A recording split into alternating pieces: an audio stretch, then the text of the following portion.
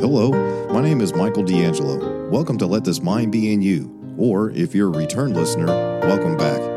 This is a ministry founded on proclaiming the gospel to the lost and exhorting Christians to remember that we have the mind of Christ, so let this mind be in you. Please make sure to like, share, and subscribe with all of your friends and family, and if you'd like to reach me, you can reach me at ltmbiy@yahoo.com. That's ltmbiy@yahoo.com. I also have a Facebook page. You can find that at Let This Mind Be in You Ministries. Just search for that. Also, you can find us on YouTube at Let This Mind Be in You.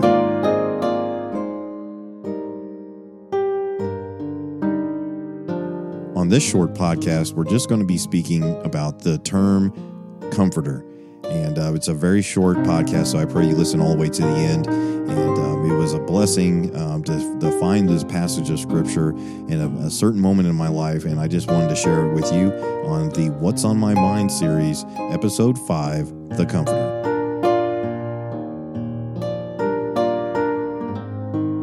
And hello, and welcome to another episode of What's on My Mind. I just got off work, and so I wanted to take a real quick moment to talk to you. What's on my mind? And the theme is, or the word is, the comforter. And the other day, I was talking to Brother Jeff. So hello, Brother Jeff. We were talking the other day, just briefly through some email, and I gave him this verse, and because he was saying to pray for him and everything like that. So I was doing that, and I found this verse, and I wanted to talk to him about it, and I did a little bit, and then I got a chance to talk to my mom about it. And the following day, wouldn't you know it, I had like just a weird kind of a day where I was just, I don't know, those days where you kind of get down on yourself, and there wasn't really anything in particular going on, but I really quickly had to remember these verses that I just gave were applicable to me, and here I was giving out this, these verses that I found that God laid on my heart, and giving it to a brother in Christ and to my mom, a sister in Christ, and it was really strange. Although it's the constant battle between flesh and spirit. And that's what happened. I let the flesh take over. I was getting down on myself. There was just really nothing was horribly wrong. It's just I was missing my kids. I was missing my wife, and all sorts of different things that just kind of piled up on me on Monday. Today I'm filming this is Wednesday after I got off work. And so, we all go through those moments. And I just wanted to kind of say what's on my mind today, just to kind of remind myself, and also to remind you about the comforter. And so first and foremost, turn in your Bibles to Ecclesiastes chapter 3. We're going to start in Ecclesiastes chapter 3 and verse 18. This won't be very long. It's just a simple thought of what's on my mind today of the comforter. So starting in Ecclesiastes chapter 3 in verse number 18. Now this is I would guess you would say it's a famous passage of Scripture, a time to rend and a time to sow, and, all these different kinds of things. But as you head down towards verse 18, let's start there. It said, I said in mine heart concerning the estate of the sons of men, that God might manifest them, and that they might see that they themselves are beasts. For that which befalleth the sons of men befalleth beasts, even one thing befalleth them. As the one dieth, so dieth the other. Yea, they all have one breath, so that a man hath no preeminence above a beast, for all is vanity. Now, we looked up that word preeminence when we were finishing up in 3 John, and I think that's very interesting. We don't have any preeminence. He does. Keep going. All go unto one place, verse number 20. All are of the dust, and all turn to dust again. Who knoweth the spirit of man that goeth upward, and the spirit of the beast that goeth downward to the earth? Wherefore I perceive that there is nothing better than that a man should rejoice in his own works, for that is his portion. For who shall bring him to see what shall be after him? Verse number 1 of chapter 4. So I returned and considered all the oppressions that are done under the sun, and behold the tears of such as were oppressed, and they had no comforter. Just underline that in your Bible. They had no comforter. And on the side of their oppressors there was power. but they had no comforter. Verse number 2, wherefore I praise the dead, which are already dead, more than the living, which are yet alive. Boy, this sounds super depressing, doesn't it? Yea, better is he than both they, which hath not yet been, who hath not seen the evil work that is done under the sun. Again, I consider all travail and every right work, that for this is a man is envied of his neighbor.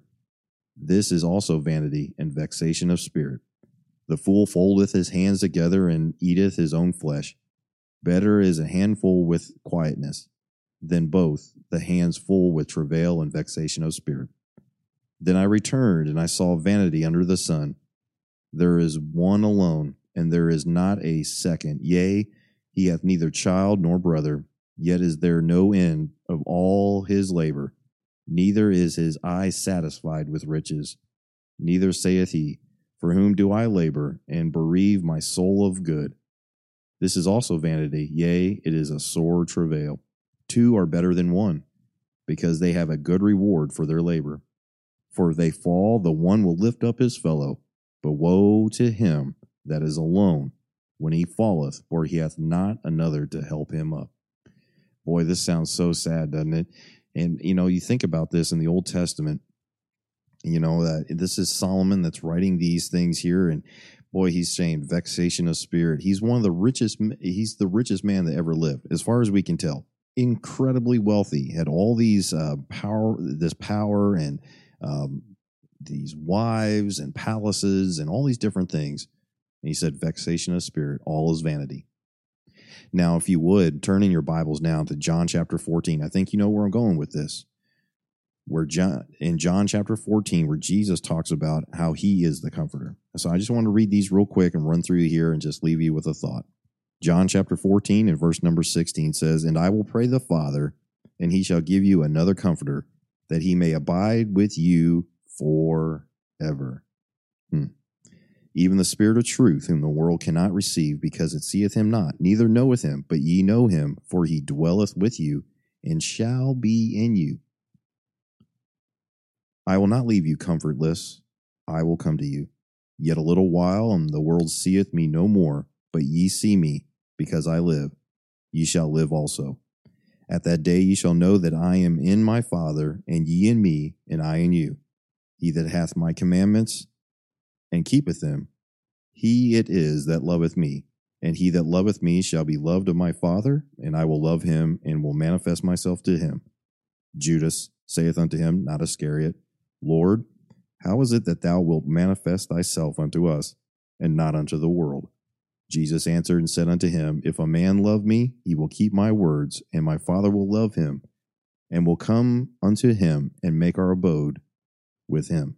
He that loveth me not keepeth not my sayings, and the word which ye hear is not mine, but the Father's which sent me. These things have I spoken unto you, being yet present with you, but the Comforter, which is the Holy Ghost, whom the Father will send in my name, he shall teach you all things, and bring all things to your remembrance, whatsoever I have said unto you. Now turn down to John chapter 15 and verse number 23. John 15 verse 23 says, he that hateth me hateth my Father also. If I had not done among them the works which none other men did, they had not had sin. But now have they both seen and hated both me and my Father. But this cometh to pass, that the word might be fulfilled that is written in their law, they hated me without a cause. But when the Comforter is come, whom I will send unto you from the Father, even the Spirit of truth, which proceedeth from the Father, he shall testify of me, and ye also shall bear witness, because ye have been with me from the beginning. And just down a little bit further in John chapter 16, verse 5, but now I go my way to him that sent me, and none of you asketh me, whither goest thou? But because I have said these things unto you, sorrow hath filled your heart. Nevertheless, I tell you the truth. It is expedient for you that I go away.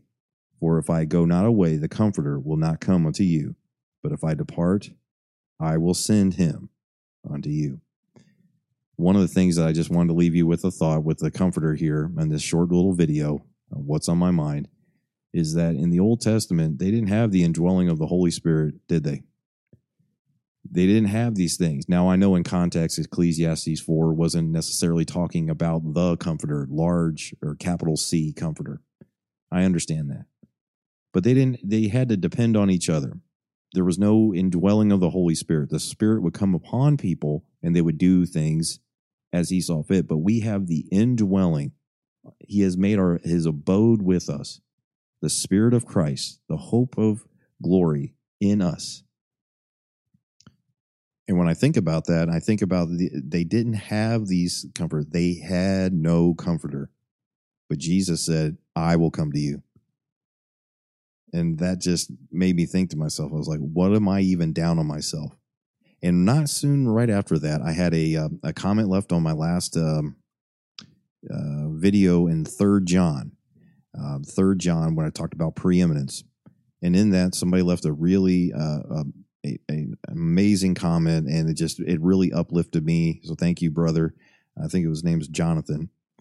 He left that, it's just saying, brother, you helped me by bringing out the word of God. And then I said something, and I didn't even know I wanted to say it. And I just came out and said it, and dealing with military service. And when I said that in my 3 John video, it seemed like he said to me that he had been praying, and right then and there, God spoke to him.